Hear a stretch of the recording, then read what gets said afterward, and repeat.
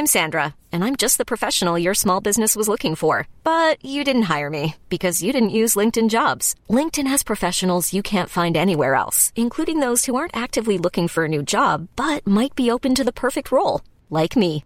In a given month, over 70% of LinkedIn users don't visit other leading job sites. So if you're not looking on LinkedIn, you'll miss out on great candidates like Sandra. Start hiring professionals like a professional. Post your free job on linkedin.com/achieve today.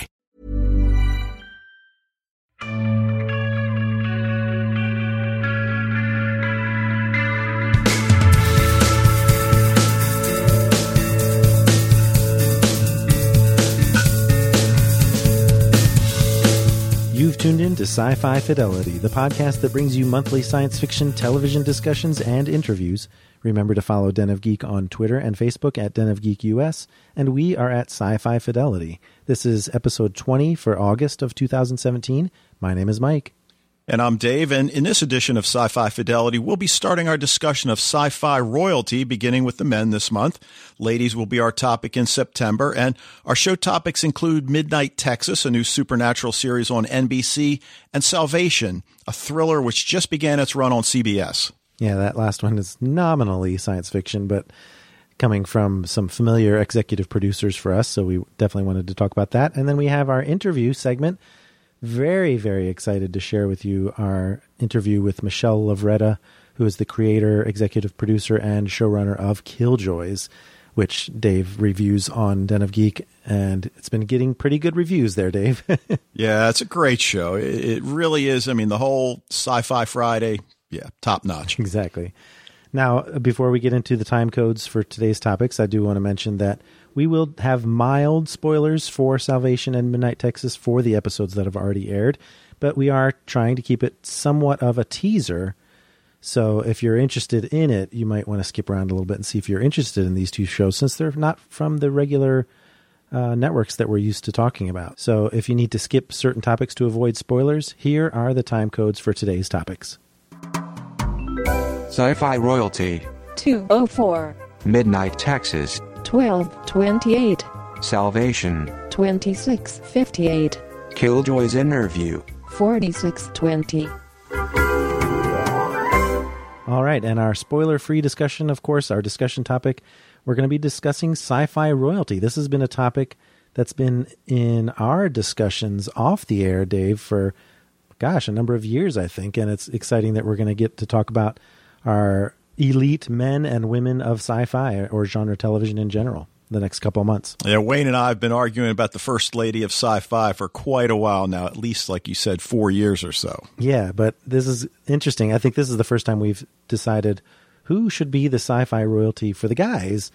And first, I guess we need to define, what do we mean by sci-fi royalty? And it's basically an actor who's got one of two criteria. Either they are iconic in their role, their single role or multiple roles in science fiction, such that they've almost become an archetype for future shows to imitate, or they've just had such a breadth of genre fare that they've acted in that they've become sort of a mainstay for sci-fi and fantasy and supernatural shows. Yeah, and I think we've got some great choices here. I mean, as always, you guys out there probably have your own choices, and hey, we'd love to hear what they are. All right, well, let me go ahead and start this one out. And I think some people might say this is cheating almost, but I would argue, are you kidding me? And that is, of course, William Shatner as Captain James T. Kirk in Star Trek, the original series. I mean, I really feel as if his character sets the path for every other starship captain after him.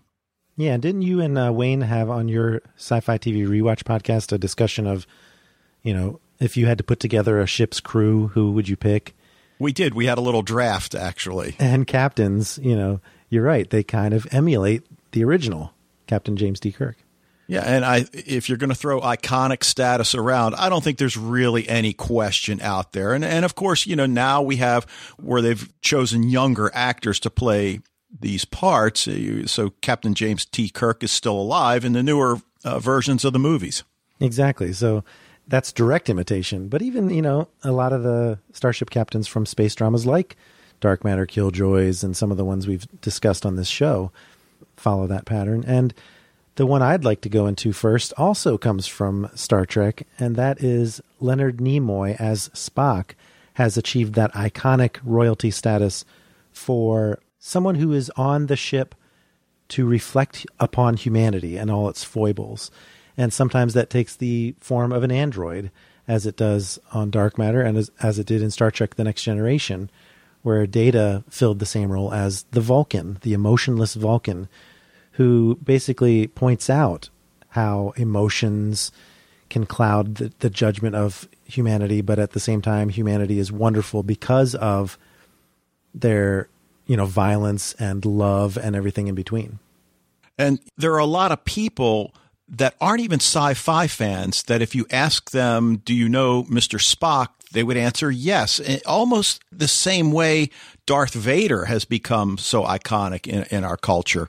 And I think even more to the point with Spock, I think he's probably even a bit more iconic than Captain Kirk, because I would suspect there's probably some of these same non-fans that might not know Kirk, but they probably know Spock. Right. And so they've achieved iconic status. And the other criteria we have for sci-fi royalty is breadth of sci-fi career. And of course, Leonard Nimoy was in Fringe as well. So we can't forget that. Absolutely. All right. Well, my second actor is David Duchovny, who played Fox Mulder in Fox's The X-Files. And I really think The X-Files was a show that brought sci-fi on television back to the forefront where we all feel that it belongs. And his character is just the quintessential believer. He's not stupid. He's not naive. He certainly got a science background, certainly not as much as Scully, his partner.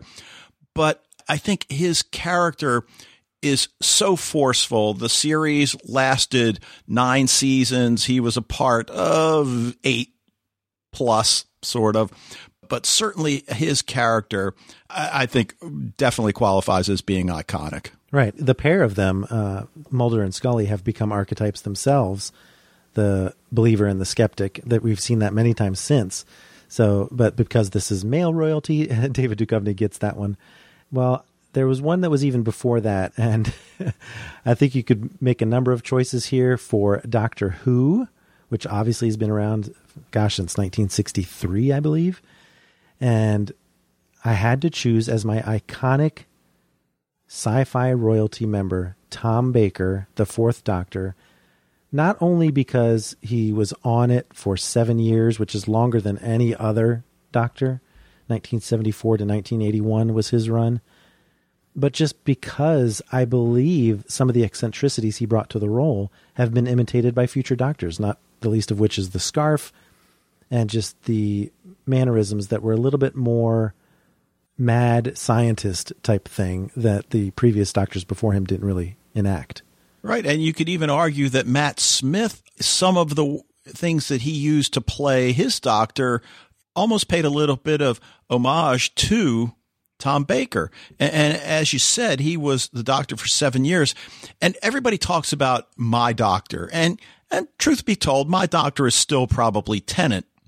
Even though for my age group, growing up, Tom Baker was the Doctor that I first became acquainted with and really was the only Doctor, because it just seemed as if those seasons were always running on the PBS channels in our area. Exactly. And while I never necessarily sat down and really got into the show, I saw it often enough that I could make that connection with Tom Baker. And as you said, the fact that he was the Doctor for 7 years, look, the current Doctors, nobody's lasted more than 3. Exactly. So 7 years is quite a bit more than anyone else. But so those are our iconic royalty members, the kings, let's say. Let's go for breadth also in our sci-fi royalty. Who do you think has really had a large-scale contribution to genre television? Well, it's really difficult to find that actor that really has done a lot. And I think the two that we're going to talk about really epitomize, and I think every serious sci-fi fan knows them. Maybe doesn't know the actor's name, but if you showed them a picture, oh yeah, Exactly. I know that guy. Yeah. So I'm going to go with Tamo Pennicott, who Battlestar Galactic fans know as Hilo, who was certainly one of the major, I'll almost call them second tier characters, which that is no slight on his character or his acting, but I mean, certainly not up there with Edward James Olmos. And Well, if that was his only role, I might question it, but it's big enough. right. But he was also Detective Paul Ballard in Dollhouse, major character in that show.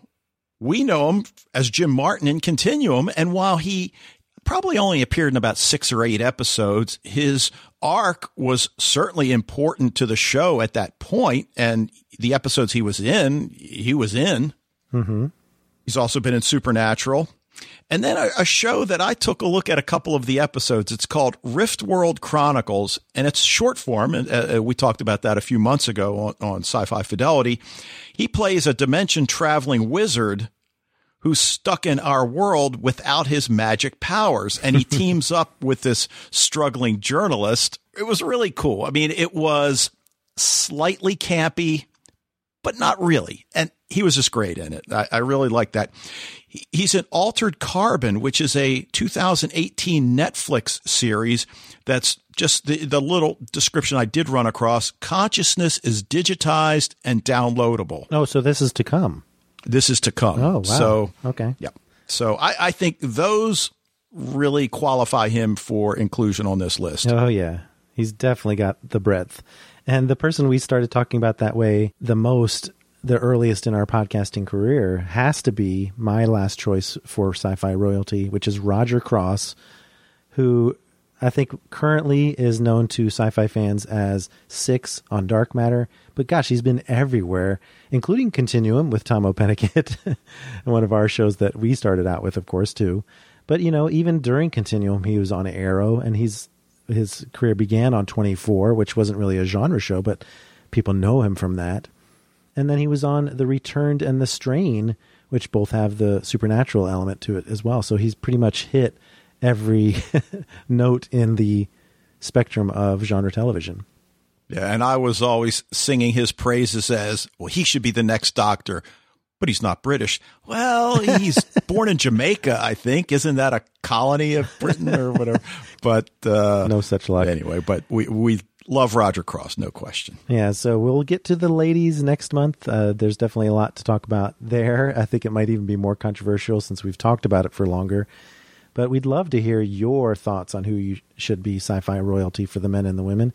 So hit us up on social media if you have some choices to share with us for the men or the women, and we'll share them on the next podcast. But let's go ahead and get into our first show topic of the night, which is Midnight Texas. And boy, has this one been taking off on the live tweet. Midnight Texas has really resonated with fans of shows like Supernatural. We've mentioned that Tamo Pennicott was on, and it really has that flavor to it. And we've seen 2 episodes so far, and it really has been something that I've enjoyed seeing the characters laid out, and the exposition has been really fun. Right. Now, it premiered on July 24th. And look, Michael, we have to be careful because it's on NBC. Why? Why is that? Well, they just don't seem to. I mean, they're the contemporary Fox. Is that fair? Oh, you mean you worry about them lasting? I do. Oh, I mean, we did talk about Emerald City on this podcast, and that unfortunately did not last. So, yeah, I kind of see what you mean. Yeah, and I'm still a little bruised from Revolution, so, you know, there is that. But it's based on a book series called Midnight Texas, and midnight is the town. We're not talking about the time of day, although that certainly comes into play. And it was written by Charlaine Harris. Also wrote the novels that inspired True Blood. So okay, yeah, it does have that flavor as well. It's kind of Supernatural meets True Blood in a way. Right. It's executive produced by Monica Owusu-Breen, who we know from Agents of S.H.I.E.L.D., and David Gianelleri, who I know from 6 Feet Under. I don't know if you watched that show or not. I don't recognize his name, but yeah, when I saw Monica Owusu-Breen was attached to it, I'm like, oh yeah, we have to make sure we pronounce her name correctly each time we do one of her episodes of Agents of S.H.I.E.L.D. on our other podcast. Right. Now, you started off with a supernatural description, and I found it really creepy, kind of scary. it's got a kind of preacher vibe to it, almost like Being Human meets Outcast. Oh, that's a good one too. Good combo. I like it. And for me, people ask me, well, why didn't you like Daredevil? And I just didn't connect with the characters. Yeah, that's what it boils down to. Do you have a good cast of characters? And these guys are very interesting. They are. And so the characters are interesting, but I also have to connect with the actors, which for both episodes, I was into it. I like this. Now, I think the issue comes down to the fact that it's like a lot of other shows that are out there now. Yeah. It's sort of like Preacher. It's sort of like Outcast. It's sort of like Supernatural. And for guys like the two of us, where we're more science fiction based, not that we don't like this sort of thing, because we do, and we have some of these shows, but it's not for everybody, and it probably will come down to a time problem more than anything. Time problem? What do you mean? In other words, having enough time to get it into your watching schedule. Yeah, exactly. I do think it's worth checking out. I go with the rule that I mentioned in our last podcast, which is you got to give a show 3 episodes to see if you like it. And I think this one is worth at least checking out the first 3 episodes and see what you think, because there's a lot of humor. There's a lot of scariness, like you said, creepiness. And there's a lot of character development that really seems like it's going to go somewhere. Yeah, and don't get me wrong, I liked it. I really think it's a good show so far. And as you said, the rule of 3 is something that I think is worth considering anytime there's a new show. Well, I'm always wary of, like, we've got this premise where the main character, Manfred, is a psychic who can actually communicate with the dead. And that particular premise sometimes puts me off a little bit, because we do see a lot of that in specialty procedurals sometimes. And so that trope has been seen many times, but I think they did a very good job of it here. Yeah, I believe it. Eliza Dushku was in a show, and the name of it is True Calling. Yeah. But he talks to his dead grandmother as he's driving to Midnight, Texas, and that's where we're first introduced to this ability. And I mean, it's kind of creepy. It's kind of weird, but as you said, there's some humor in the show, and he carries on these conversations. But we learn early on that he's trying to outrun somebody that it seems as if he owes money to, or for some reason they're after him. But we do learn that it might actually be his grandmother who pissed off these people that he's running from, which I think kind of adds to the humor of the situation. Oh, definitely. He inherited his abilities from her, and now she's kind of a sidekick or guardian, as it were, that accompanies him on these trips, and his only companion, really, when he enters Midnight, Texas. Right. Now, one of the questions for me that I'm still wrestling with is whether or not this ability is unwanted for him. In other words, is it something that he can't help, that if it was up to him, he would not be able to do that? And it hasn't been answered yet, which is fine. We talk a lot about reluctant heroes, and I think that helps his character play into that very enjoyable archetype that we've seen in other shows as well. Okay. So, one of the things we see in the first couple episodes is that the dead are drawn to him for help. So that seems to be his MO at this point. He rents a house in Midnight, meets his neighbors, called appropriately the Midnighters, and one of the waitresses immediately tells him, you're running from something. And then somebody, of course, he'll fit in just fine. Yes, you get the sense that Midnight, Texas is a place for outcasts. Yeah, and I love his line, usually I'm the freak in the room.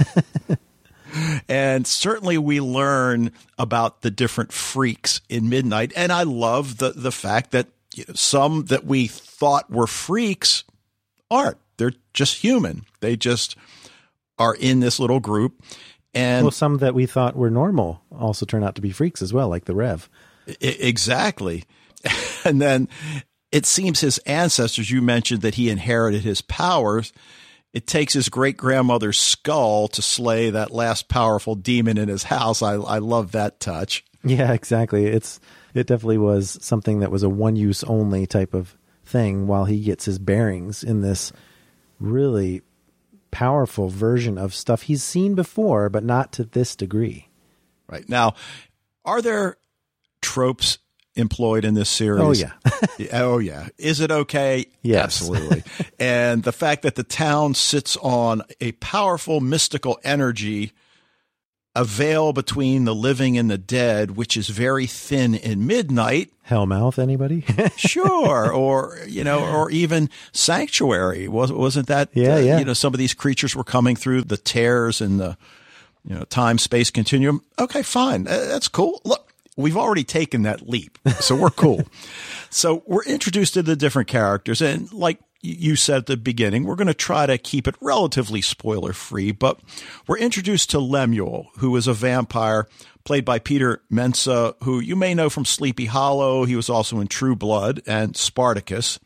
Yeah, he's probably my favorite so far, I think. Fiji, who is the witch. She's a witch or maybe a lesbian. I forget who says that. But and then we've got Olivia, who's human but open-minded, but she's in charge of weapons. She's an assassin by trade, and she's basically the cleaner. I'm kind of wondering if she's got some other hidden tricks up her sleeve.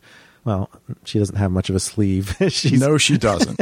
But still, you said she's human but open-minded, but maybe she's got a little bit of mysticism in there as well. I'm not sure yet. Right. Now, we've got Tattoo Parlor Joe, played by Jason Lewis, who's an angel. The Rev, who you mentioned, who is, he's really not a werewolf, is he? He's a were creature. He turns into a tiger. Yeah. Well, this has been explored a lot in novels that are very similar to Charlaine Harris's. The idea of were creatures that aren't just wolves, but a whole menagerie of creatures that can transform from humans. Right. But we get the whole once a month at the full moon. He's obsessed with his pet cemetery, which we don't really know what that's about yet. I got the sense that pet cemetery was just the food that he was eating in order to prevent himself from eating humans. Okay. That makes sense. Now, my favorite character, I think at this point, is Creek, who is a human. She's an aspiring writer, but she establishes this connection with Manny early on. And is there a little bit of sparkage between the two? Yes, of course. But, again, it's got a light touch, which is fine. A show like Van Helsing, which I also review for Den of Geek, there's no light touch there. And that's fine. Yeah, you have to establish it up front that this is the kind of show you're watching. And there's going to be plenty of people who say, oh, I like this kind of show. And now there's a new one. There hasn't been one like this in a while. So it's definitely got its audience. Yep. Orphan Black fans will recognize Dylan Bruce, who plays Bobo. No, not the one from Winona Earp, but exactly. And it's Bobo's girlfriend, Aubrey, who really gets the ball rolling in episode 1 because she turns up dead. And this story starts to take a little bit of a procedural bent as they try to figure out who killed Aubrey. And the town's all out at a picnic. I think there's only probably a couple hundred people in the town. And it appears that Manny's ability to talk to the dead is going to enable him to find out exactly what happened. And, of course, Bobo is arrested for her murder. But I love the fact that the sheriff does not discount his abilities. No, not at all. I think there's a little bit of undercurrent of, this local motorcycle gang, which you can tell is going to be at the heart of some type of conspiracy, is responsible for this. But there seems to even be some supernatural ties there as well. So, yeah, I think people are used to the strangeness of midnight, even the folks that are in the next town over. Yeah. And, we mentioned that it sits on this pocket where the barrier between dimensions is pretty thin. And in fact, there appears to be a tear that's allowing evil to escape from below. And so it's going to be up to our heroes to contain that evil. And well, that's what's cool is that he's using his abilities as he's known to do it outside of Midnight Texas, but it opens up a whole can of worms when he tries it here, including letting in some really nasty stuff that he's not used to seeing. Right. Now, I won't go into any detail here, but Fiji perhaps performs the greatest feat I've ever seen on one of these kinds of shows. And, maybe you'll see it and you'll say, come on, it wasn't that great. Nah, it was pretty cool. Yeah. And I'm just going to leave it at that because stage one, okay, we've seen stage one. But then when she was done, what happens to the police car? Oh, yeah, it snaps back into play. Okay. All right, so I mentioned the sheriff in the neighboring town, and, he's not a midnighter, but he seems to have a certain respect for what's going on in this town. And that's one of those tropes that I'm glad they did not use, because ordinarily that neighboring town sheriff would be all over trying to crush anybody from midnight. But yet here he realizes that, no, I need their help. They can help me. Why would I not accept their help? Exactly. He's not playing the skeptic like you would see in other shows. Yeah. So, some of the early thematic ideas revolve around reconciling both sides of this dual nature that many of them struggle with, especially the non-humans, and trying to find some meaning in that duality. I mean, the Rev kills a deputy. Now he's got to live with that. And, if the sheriff learns that his tiger killed her, will he prosecute? There are all sorts of like these ethical questions that are left kind of hanging after 2 episodes. Should we talk about the big reveal? That our last point. Okay. Yeah. We'll just warn you if you haven't seen it and we've teased you, go see it first, because now we're going to share something that we really enjoyed about it. Spoiler. Yeah, because we get this big reveal, and this may in fact be the central thread of the show. I mean, we don't know 2 episodes in, but Joe, who's also a painter, has painted this picture that depicts the coming apocalypse, and he tells his partner that he was here a millennium ago. This is the angel, by the way. Right. When last there was a tear like this, and that prophecy says that a man with visions will lead them. Is that Manny? Exactly. So that's going to be the mythological undercurrent, especially because Joe is this angel and has been around a long time. He may know a lot more than the others.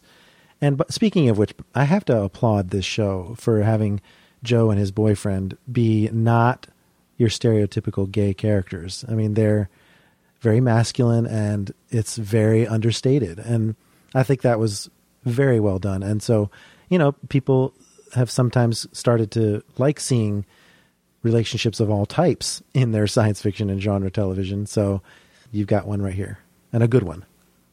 All right. Well, why don't we move on to our second show, which is Salvation. Yeah. And the reason we chose this was not even on our radar until I got an email from executive producer Craig Shapiro to say, hey, do you guys want to talk about this on your podcast? And I said, oh, Salvation. And I had to check it out and really was excited by the premise of it.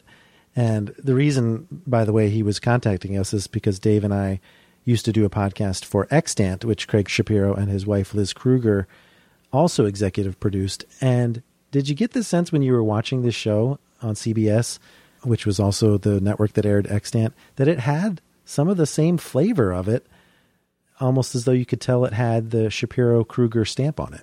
Yeah, absolutely. And in terms of how they're presenting it to the public, it is once again, just like Extant, a CBS summer event series of 13 episodes. This one airs Wednesdays at 9:00 Eastern time.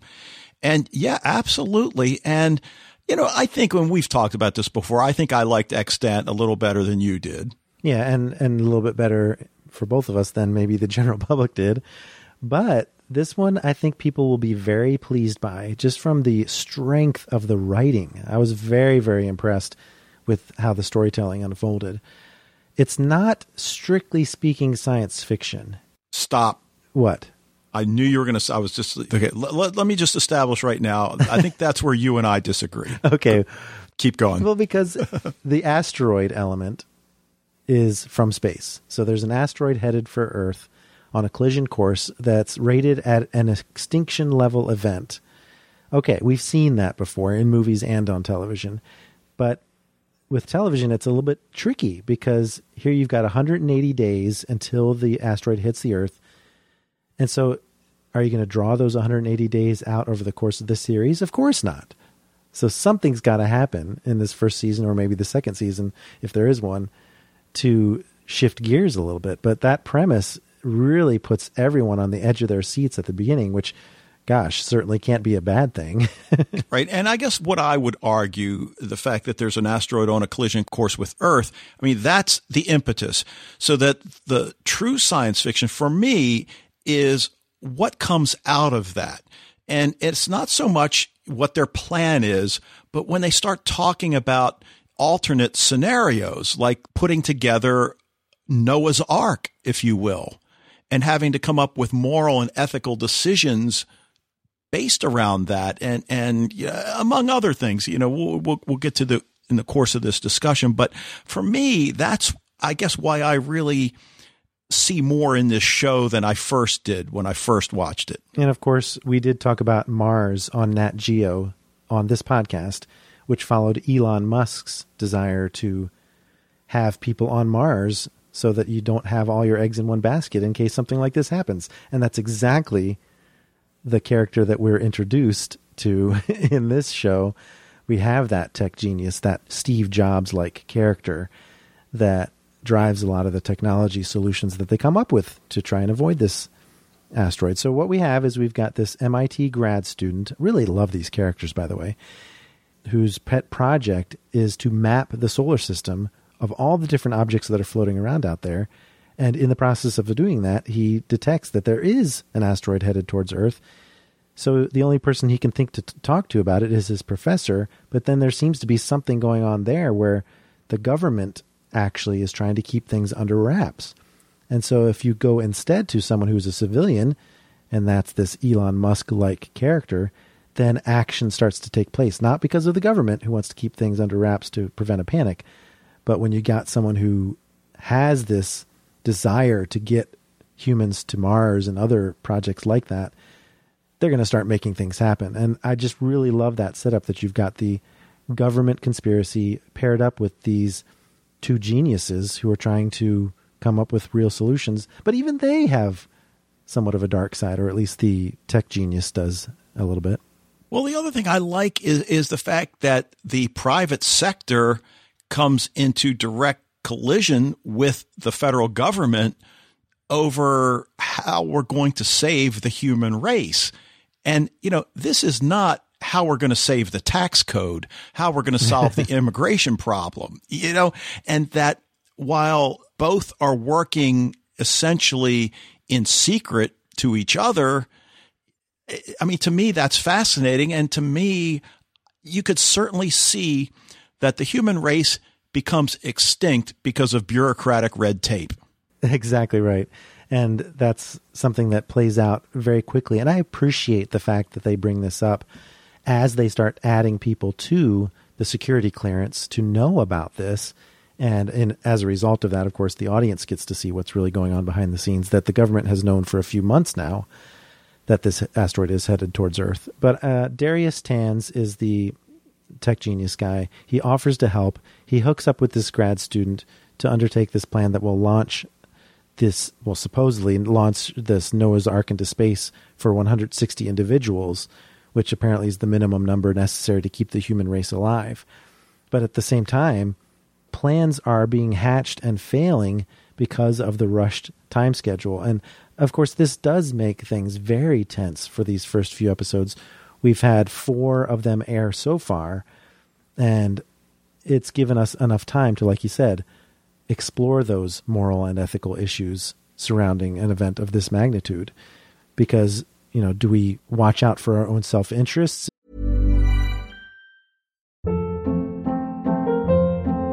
Hold up. What was that? Boring. No flavor. That was as bad as those leftovers you ate all week. Keke Palmer here. And it's time to say hello to something fresh and guilt-free. HelloFresh. Jazz up dinner with pecan-crusted chicken or garlic butter shrimp scampi. Now that's music to my mouth. HelloFresh. Let's get this dinner party started. Discover all the delicious possibilities at HelloFresh.com.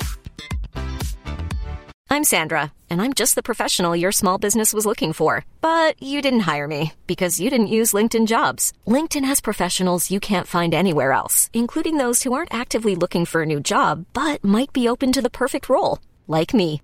In a given month, over 70% of LinkedIn users don't visit other leading job sites. So if you're not looking on LinkedIn, you'll miss out on great candidates like Sandra. Start hiring professionals like a professional. Post your free job on linkedin.com/achieve today. If we redirect the asteroid towards other countries on the planet that might suffer from some fragments falling down on them, should we plan for total annihilation of the entire planet and get these individuals off Earth? And who's going to make those choices? Yeah, and we find out right away that choices are made in the first 2 episodes.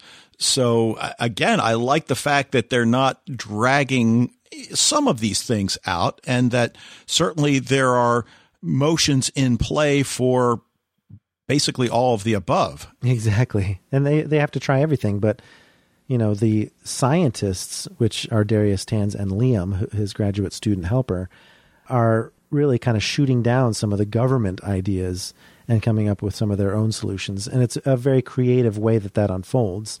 One little trope that's on the side, which I've really actually come to enjoy, even though I don't like really where it's headed, and I hope it doesn't follow predictable pathways, is the reporter who's trying to uncover what's going on. I think the first thing she latches onto is the fact that nuclear weapons are being moved to Florida to be decommissioned instead of, I think, Utah or someplace where they would normally be dealt with.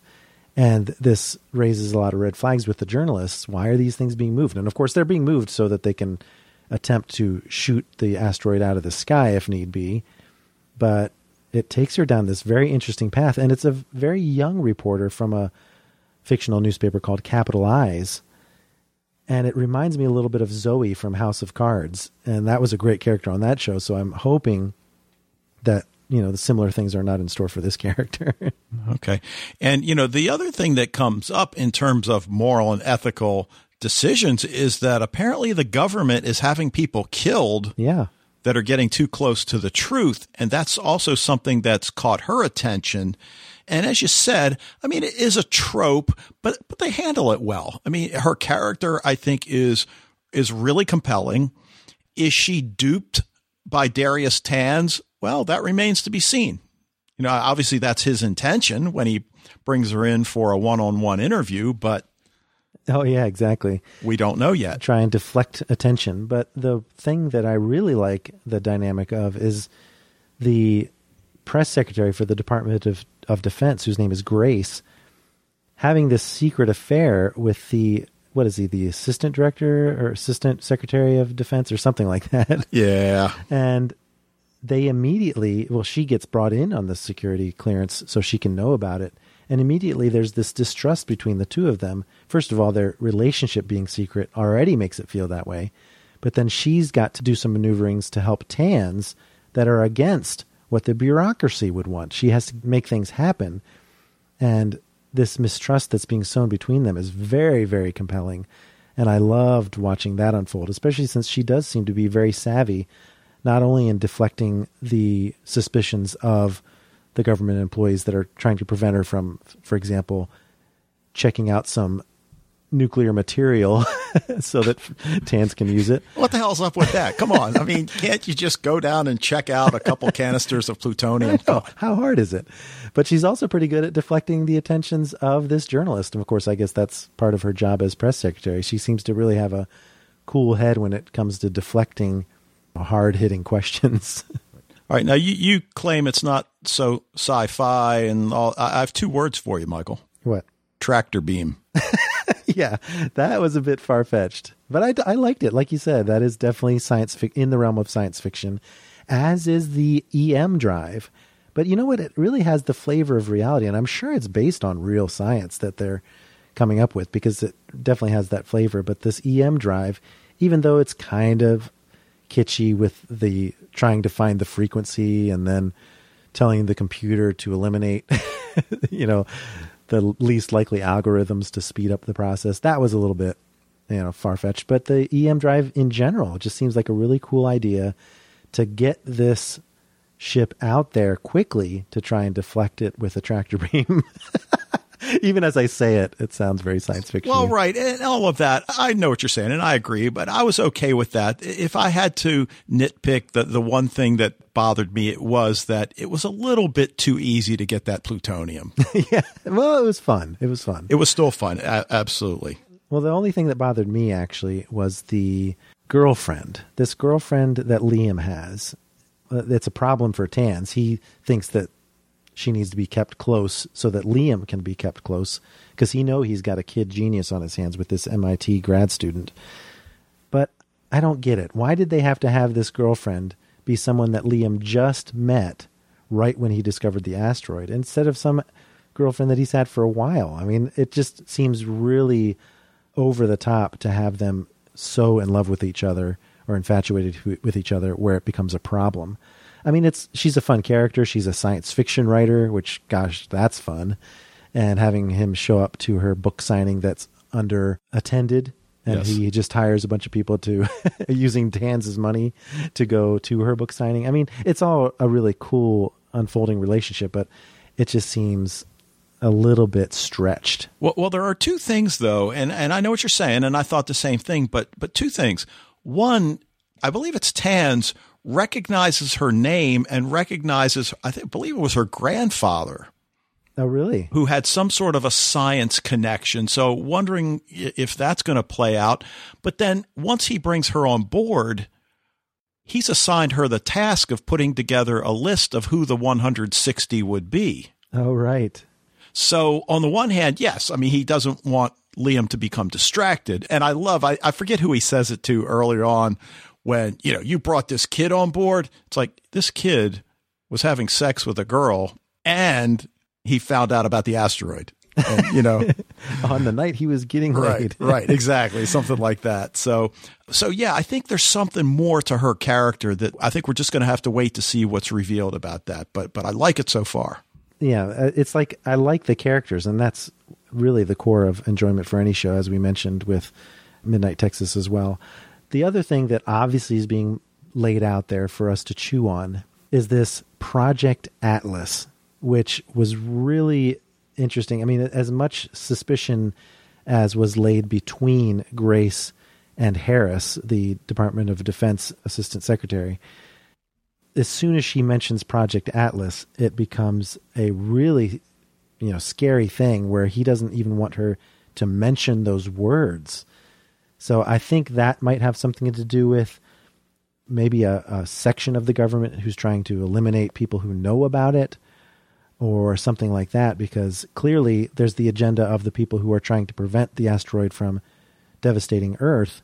And then there's Project Atlas, which is something completely separate. And even the reporter gets her hands on that one. Right. And, before you know it, you don't know who to trust. The characters don't know who to trust. And it seems to kind of be the primary focus as we move forward in the show, which, again, is fun. People often act at cross purposes, so it'll certainly be interesting to see how it plays out. Oh, yeah, that's definitely true. And that's what's really been woven very well. You know what it strangely reminds me of? And maybe it's just because it's on CBS. And I don't think you watched this show, Dave, but this show really plays out like Madam Secretary, which is a show that has achieved great success on CBS. And the political structure that they have in that show seems very similar to the way that Grace and Harris interact on this show with their government companions. So I just think the level of writing is just top notch with that as well. And in fact, do you almost get the sense that the actress playing Grace has a bit of a Gillian Anderson vibe going on? Oh, sure. Absolutely. Yeah. Yeah. No question. Yeah. So I think that contributes to my enjoyment as well. So some interesting little bits and pieces that are really drawing me in. Yeah. Well, again, one of the ones that's really drawing me in is this whole idea of the impactor plan, which is the plan that the government's pushing, where they're going to try to redirect the Io probe, which is out at Jupiter, and use that to basically bump into the asteroid. But it will break it into smaller pieces, which you mentioned at the top of the discussion. It'll remove the extinction level event, but Russia, China, and Mongolia will be wiped out, not hurt, wiped out. Right. Millions of people will die, and it becomes a matter of national interest, and it can't be ignored. You can see it on their faces. This is a terrible thing, but, with something like this, if any humans should survive, it might as well be the United States of America. Right. I think they say 1.5 billion will die. Okay. Yep. Wow. But the other point that they throw at us is that there are two windows of opportunity to do this, and the first is only 7 days away. The second is in 60. So, of course, you might say, well, you wait and prepare better. But the problem is if you don't mate that second window, that's it. You got no other options. So the government's pushing for this 7-day event, which is absurd, given the technology that's required. But they give Tan 6 days to produce a proof of concept that his idea can be successful. Right. And of course they do it. They are able to get the professor of Liam's on board. He went missing for a little while. It almost became a victim himself. And then the two of them work out a solution to perhaps address the 60-day window if they just get enough time to design the EM drive a little bit, and it fails. The prototype fails, which obviously puts Tans in a difficult position. But it almost becomes a point where, is Tans doing this for his own self-interest, his own success to a certain degree? Because sometimes he seems altruistic and sometimes he doesn't, especially at the end when the government decides to go with the IO probe with the 7-day window, and Tans hacks into NASA to redirect the probe so that it doesn't impact the asteroid. And now, is he doing that to save the world from the fragments? Or is he doing it so that he can get in on his solution? Because there might be some ego involved. Right. And that's the beauty of the way his character is playing out at this point, because we really don't know. We think we know. And then when we think about it, well, maybe that's not it. Yeah. But again, I feel like I'm hammering on you about this science fiction comment you made at the beginning. Grace tells them sometimes the needs of the many outweigh the needs of the few. Oh, and because I mentioned Leonard Nimoy, you're saying she's using a Spock quote? Absolutely. Okay. And there's obviously truth to it as well. Yeah. Oh, no, there's no question. And I think that when you've got an episode that we just watched, obviously we're talking about this after only 4 episodes have aired, but those 4 episodes are chock full of good stuff, including the hacking of the IO probe, like I just mentioned, but also the reporter that I just mentioned. I don't want her to end up like Zoe on House of Cards, and yet she gets hit by a car and it just runs off. So it's like, oh God, this character, she was asking for trouble. But lots of great conspiracy elements, lots of great science fiction elements, lots of great hard science elements for those people who like that kind of stuff too. And couldn't be happier that Craig Shapiro and Liz Kruger have this show to bring to us so that we can enjoy their writing once again. All right. Well, this last segment of our podcast today, we couldn't be more excited to bring this to you. Our interview with Michelle Lovretta, which almost didn't happen, or at least not with Dave involved. I'm so glad Dave got to be part of this, because Dave's Michelle Lovretta fandom runs deep, not only with Killjoys and his enjoyment of that show, but Lost Girl as well, which is the beginning of your podcasting career. Yeah, absolutely. Along with Liberate. Exactly. So we were honored to speak with Michelle Lovretta, who not only created the fan favorite supernatural show Lost Girl, but now has brought us one of our favorite shows currently airing, Killjoys. Now, just to warn you, this segment does contain mild spoilers for the episodes that have aired prior to episode 6 of season 3. But if you're not watching Killjoys, you really need to binge it right now, because it just gets better and better with each season. So here's Michelle Lovretta talking to us with great enthusiasm about Killjoys Season 3. Well, we're here with Michelle Lovretta, executive producer and creator of Killjoys. Thanks for joining us today, Michelle. Well, thank you for having me. All right, well, let's just jump right in. Michelle, obviously most of us know your work from Lost Girl, which for me, at the heart, it's just a search for identity, not only of Bo, but the other characters, both human and Faye as well. I mean, how did you pitch that show initially to showcase? And were there any Faye creatures you were disappointed never made it into the show? Well, originally the genesis of that series was the people I was partnered with, Prodigy, wanted to do something that was sort of a bold new look at sexuality that was kind to both genders and all persuasions, and I was super into going down that path. So I came out with just about 12 different ways we could do it, 12 different concepts, and we sort of bashed them around to think of which ones were the best. I never in a million years, for God, thought that they were going to say, yes, let's do the one with the succubus, and that's what happened. And so one of the things I loved about that was, as you said, just, being able to sort of, as a folklore nerd, get into different types of fae, or our versions of what we wanted to call fae, that sort of took looks at all these different cultures. In terms of ones that we didn't get to do, God, there were so many. After I left, I'm sure they did some of them, but I'd have to think long and hard on any particular ones that I missed out on. Well, they also went down the mythology route, obviously, and incorporated, whether it was Norse, Greek, Roman, which was pretty cool.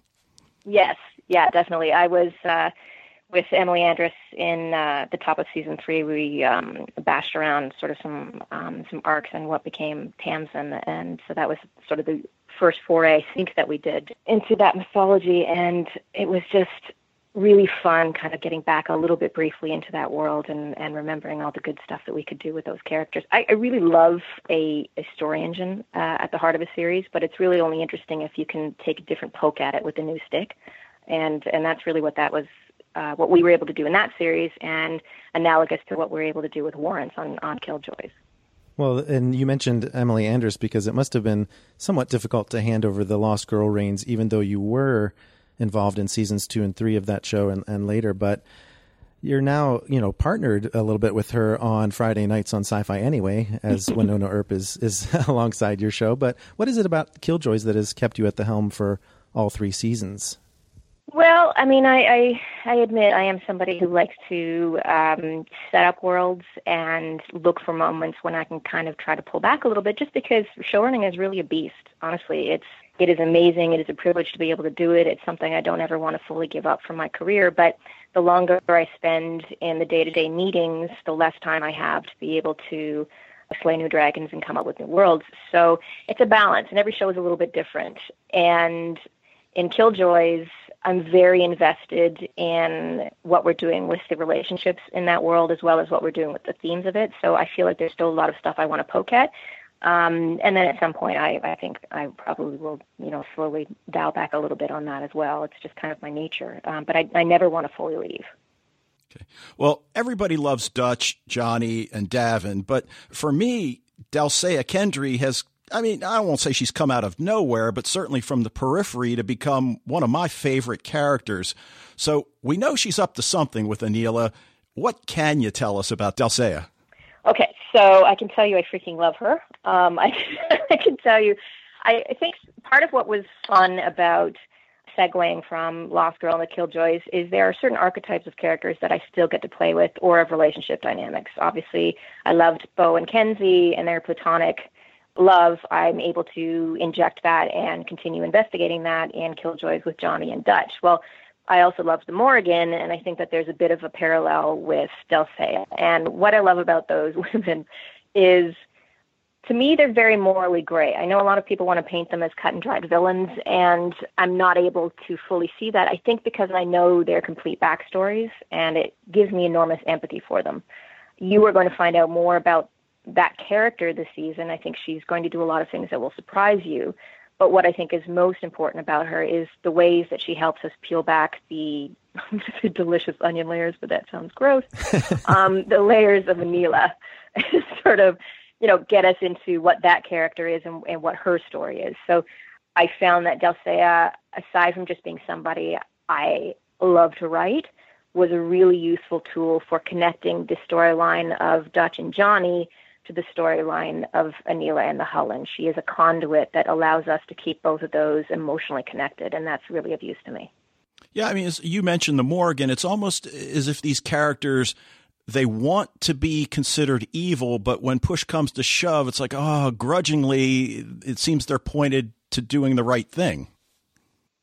I feel like there's a lot of sass to them in the way that they, have a bit of joy with the mayhem that they wreak. But I think particularly in Delcea's world, she was born into a certain role, and she was raised much like Dutch was, in a way that stepped upon her capacity for empathy.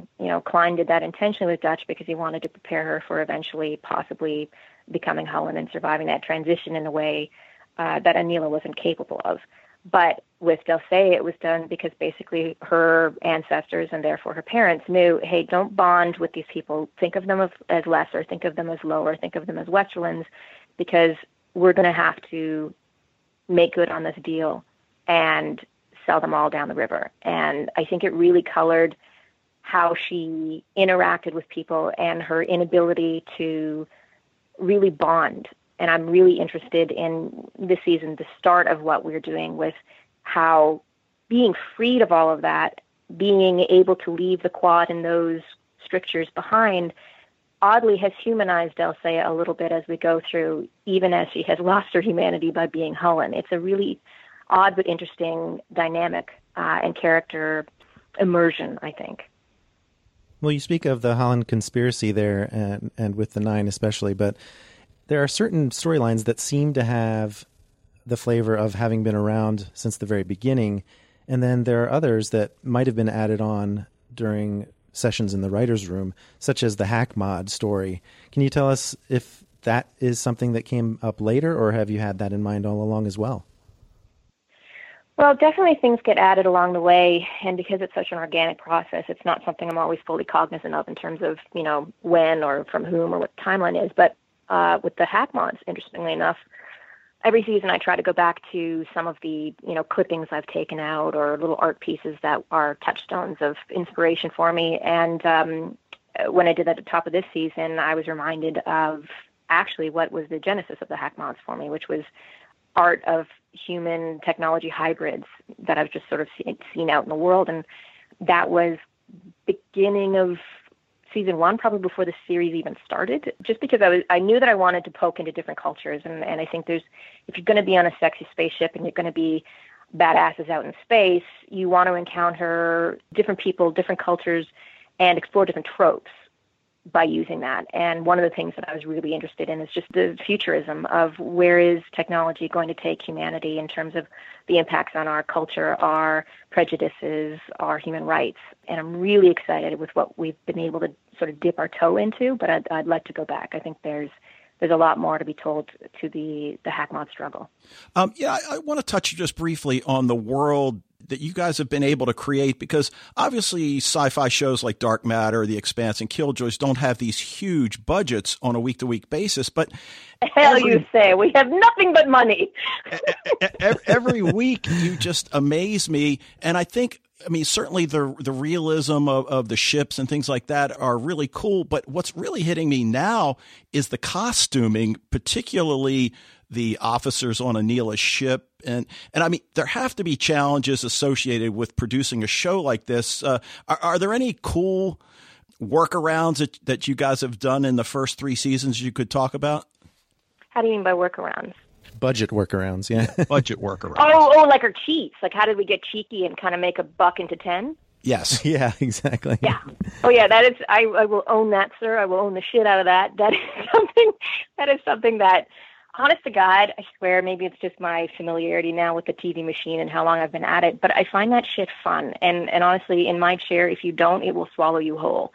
There is a challenge to every TV show, and that challenge is always time and money. I don't care how much of each you have. You never have enough of both together. So for us, the challenge is laid out on the table every year. We know it. Every year you have to do more with less because the audience expects more. But everybody's, pay goes up slightly, our days go down slightly. It's just the continual dance. And I think that the best stuff that we've done to address that is either looking at it head on and having fun with it, which was kind of what prompted the genesis of this show for me. The idea of when I pitched or was talking about Lost Girl and when I was talking early development of Killjoys, in both cases, I said, listen, if you can't give me $100 million, give me sexy and give me funny. And that is something that wasn't always an easy sell. You know, there were periods of time when you weren't allowed to do serialized storytelling in genre. It could only be anthologies or, you know, something quote unquote of the week. And they didn't want you to be too sexy. And God forbid you actually have a cheeky sense of humor because, you know, you should be full up nerd on it. And for me, I don't know if I can swear. Can I swear? Oh, yeah, go for it. Okay, good, because I just, it's very hard for me to think and not swear. So my philosophy has generally kind of been, fuck that. Like, follow the fun. Follow the goddamn fun. That is the core of everything that I do. And for me, that is not contingent upon budget. It's what I love about any season of Doctor Who. Every once in a while, I will get notes from, you know, an executive somewhere along the chain that they don't like the way something looked or a prop. And I'm like, God damn it. If my fellow genre fans are looking at the prop and not tuning in next week, A, they weren't genre fans, and B, they don't get the joy of that I do, where it's kind of like a little chuck under the chin where you're like, look at that, they had 2 cents, and they, you know, they pulled off some fun, they pulled off a romp, and I think you see a bit of that in every episode. But what I think beyond just those sort of thematic things that we've done is really concentrating on casting. I think that is where we have done our best work. It is what I am most immensely grateful for and proud of, is the people that we get and bring in every week to show you these fun little worlds. In the end, yes, the wardrobing is amazing. I think the sets, especially Anila's ship this year, are bonkers good. But none of that matters if you don't give a shit about the people wearing the clothes and walking the sets. And I think because of our amazing actors, you do. Oh, no doubt. And in fact, one of the questions I wanted to ask has been on fans' mind, because there's another show next to yours that also has great characters and great actors, and that's Dark Matter. And for some reason, Killjoys and Dark Matter get associated with each other a lot of times. And so people ask the inevitable question, how about a Dark Matter crossover? Is that something you'd like to do if the different universes could be reconciled somehow? I think it's something that I love Joe, and we're usually emailing each other, and we've certainly poked at the thought of it. I think that's really contingent upon us, first of all, getting a season 4 renewal for both of us, and bless the fans for everything they're doing. Our numbers are going up every week, which is really, really hard in a season 3, so thank you. Keep that up, and then if we both get season 4s, it then comes down to scheduling in terms of they often start before we do, because we kind of talked about it a little bit in season 3, or I had, and you really need to plan that out. We only have 10 episodes, and if you only have 10 episodes and you like a really big arc the way that I do, it gets very hard to each week figure out how to have enough room for the amount of story I need to satisfyingly and yet slowly enough get to your finale in a way that people enjoy it, they understand it, and they don't break their neck at the speed. And it's hard, and I don't always succeed. But if we were able to sort of figure out enough in advance where in that arc we could have a credible crossover, I would totally be doing that, yeah. You touched on it briefly earlier in the interview, but one of the aspects of Killjoys that continues to impress me is the decision to leave romantic entanglements basically out of the equation. I mean, we had Johnny and Potter and Dutch and Dav slept together, but it's Johnny's relationship with Dutch that is the key dynamic, I think, in the show, and seems to acknowledge that, yes, a man and a woman can be friends.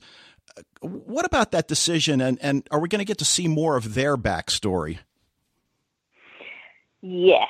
You will get to see Johnny and Dutch's backstory in episode 7, because here's the thing. I don't like putting everything forward, especially, as I say, when you only have 10, that every fan would want to see, driven by myself as the first and foremost fan, in season 1. That's too soon. You can't do all of those things. But as you start getting into season 3 onwards, you have the ability to sort of do these little gems where you're like, okay, that's something I've always wanted to fit in. How do we do it? So for me, platonic relationships are just amazing. They always, always have been. If I look back on the people, that moment of death when you're like, who mattered to me? A lot of them are just deep platonic friendships with both genders. It's just right from childhood. I've had female and male best friends and been really, really grateful for both. So those two are always going to stay platonic. The people around them, sometimes there will be romance. Potter happened just because they sparked. There was a season 1, she was in a scene with John, and it was After the Ringing, I think it was called. And I was like, oh, there's a little something there. And then the same with Pri and Garrett, their love story that you've seen the beginning of this season, sparked because when Priest stabbed Garrett in the hand last year, they just seem to have a little chemistry. So if the actors bring something out, we'll follow it, but we don't create stuff around that. I'm more interested in seeing what happened to these characters organically than trying to force something to them. Although, romance sometimes is something organic. Yes, indeed. And of course, there are other types of relationships as well. And so just want to ask one last question about the brotherly relationship between Johnny and Davin. I mean, you get to show things like sibling rivalry, but also loyalty and family dynamics. Are there any favorite moments of the relationship between Johnny and Davin that can only be done with family like that? I think my favorite moments that happen between John and Dav are really moments that happen between Luke and Aaron. Because I know everything on the page. I've approved it or I've polished it or whatever. I'm aware of where it's going. But when I get those dailies back, it usually comes down to expressions between those two guys. And the two that jump out to mind is one of them was last year when Luke said, "My asshole's bigger than his asshole." Just the looks between the two brothers was fabulous. They nailed it. And then there was another one that happened this year with, what was it? I think it's John's line, "I hope that's ribbed for our pleasure," in the middle of their torture. And then the two brotherly looks that they had with each other were like, yeah, that was a good line. You nailed it, bro. Like, there's stuff about them, and they spend so much time together, even off set, the three of them, that they really do, I think, just naturally have those little family tells when you're watching it on camera. You see it in their performance. So those are kind of my favorite, just the surprises they bring. Well, that's for sure, and it definitely shows. Well, thank you very much, Michelle Lovretta, for talking to us today about Killjoy Season 3. We wish you the best of luck, and we're definitely pushing the hashtag Renew Killjoys. Thank you. Thank you, Michelle. Thank you, guys. I really appreciate it, and thanks to all of our fans. All right, Dave, what a great interview. I think you mentioned to me that you felt like this maybe was one of the most enjoyable, most insightful interviews we've had on this podcast. Yeah, and it goes beyond my connection with Lost Girl and Killjoys, which is certainly important, but she was just so open, so excited to be talking about her art, the things that she's created in the show, and it was just a real pleasure to talk to her.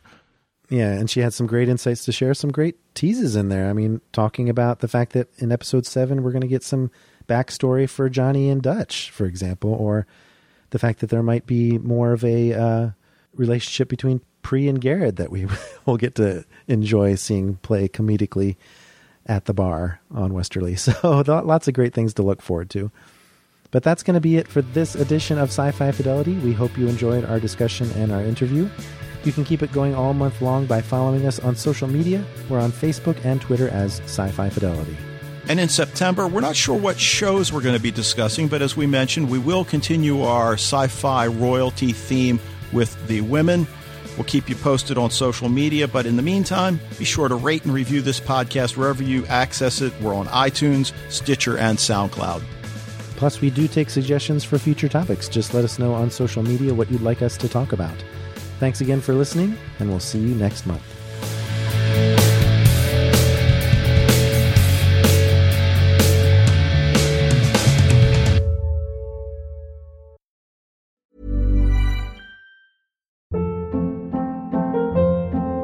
Hold up. What was that? Boring. No flavor. That was as bad as those leftovers you ate all week. Keke Palmer here, and it's time to say hello to something fresh and guilt-free. HelloFresh. Jazz up dinner with pecan-crusted chicken or garlic butter shrimp scampi. Now that's music to my mouth. HelloFresh. Let's get this dinner party started. Discover all the delicious possibilities at HelloFresh.com.